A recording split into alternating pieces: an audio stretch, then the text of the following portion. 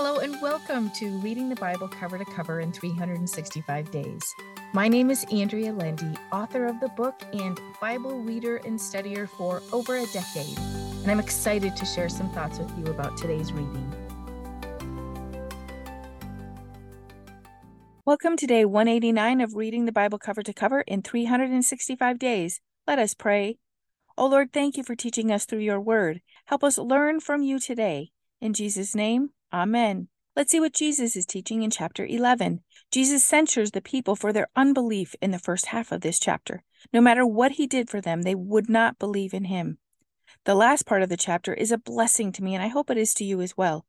Jesus thanks God for hiding the secrets of himself from the leaders and the well-educated. Verse 25 says, God revealed them to babies, to the childish, untaught, and unskilled. Yes, Father, I praise you that such was your gracious will and good pleasure. God's grace falls on the ordinary. We are truly blessed. We don't have to be an elite member of anything to be considered part of God's royal kingdom. Our simple, childlike faith in his Son grants us an invitation to be part of his royal family. Verse 27 tells us that Jesus deliberately chose us to know him. If he had not, we would not. Again, we are blessed to be chosen to know him. And as if this blessing isn't enough, Jesus calls us to him so that he can grant us rest and peace. Verse 28 is one of my favorites, where Jesus says, Come to me, all you who labor and are heavy laden and overburdened, and I will cause you to rest. I will ease and relieve and refresh your souls. May we lay our burdens down at Jesus' feet and allow him to give us rest and refreshment in our souls. Let's see what's happening in the new church in Acts chapter 18. We read that Paul went on from Athens to Corinth. Corinth was part of the Roman Empire and was a very busy city. It was a city given to sexual promiscuity. They worshipped the goddess Aphrodite, who was the goddess of love, so you can imagine all that was going on in there. In verse 5, we read that Paul was completely engrossed with preaching, earnestly arguing and testifying to the Jews that Jesus is the Christ. However, he ran into significant opposition and abuse and left those people to preach the gospel to the Gentiles. In verses 9 and 10, God gave Paul a vision where he said, Have no fear, but speak and do not keep silent. For I am with you, and no man shall assault you to harm you, for I have many people in this city. So Paul stayed there and preached for a year and a half. He was apprehended by the Jews one time and brought before a proconsul who refused to hear the case because it was a matter of their law and not a matter of the law of the land. He was so uninterested in this case that even when a leader of the synagogue was beaten right in front of him, he paid no attention. There are a few verses which tell us about a man named Apollos.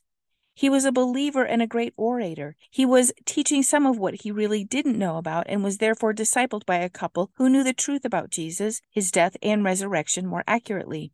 Apollos was then able to argue quite powerfully that Jesus was the Messiah. It is comforting to know that we aren't expected to know everything, but God will send people to disciple us and teach us in a better way. The interesting thing about Apollos is that he was described as burning with spiritual zeal. May we have zeal for the Lord today and every day.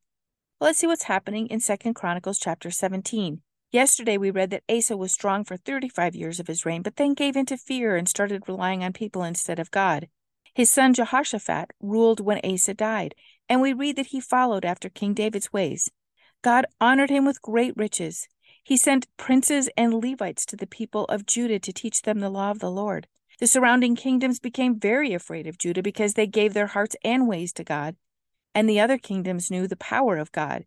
They'd heard the stories, and some, no doubt, had lived through an experience of the wrath of God. So some of the kingdoms tried to make friends with Jehoshaphat by giving him gifts.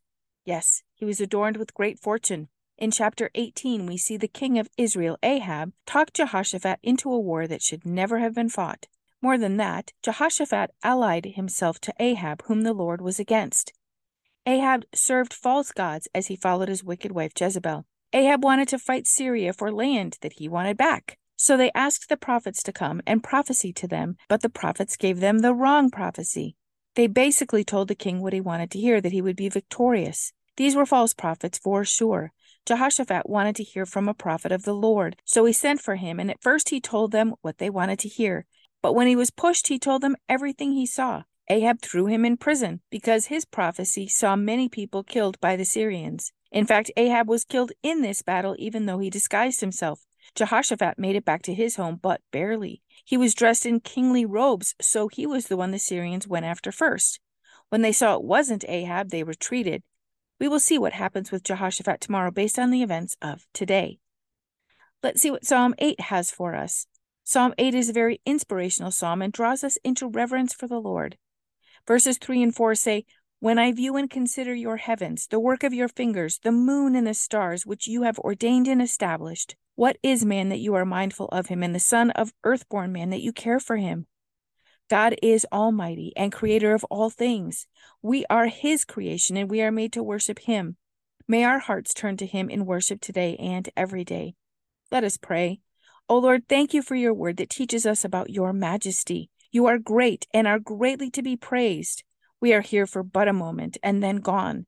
May our hearts be forever yours, Lord. In Jesus' name, amen. Thank you for walking this journey with me and being a faithful reader of God's Word.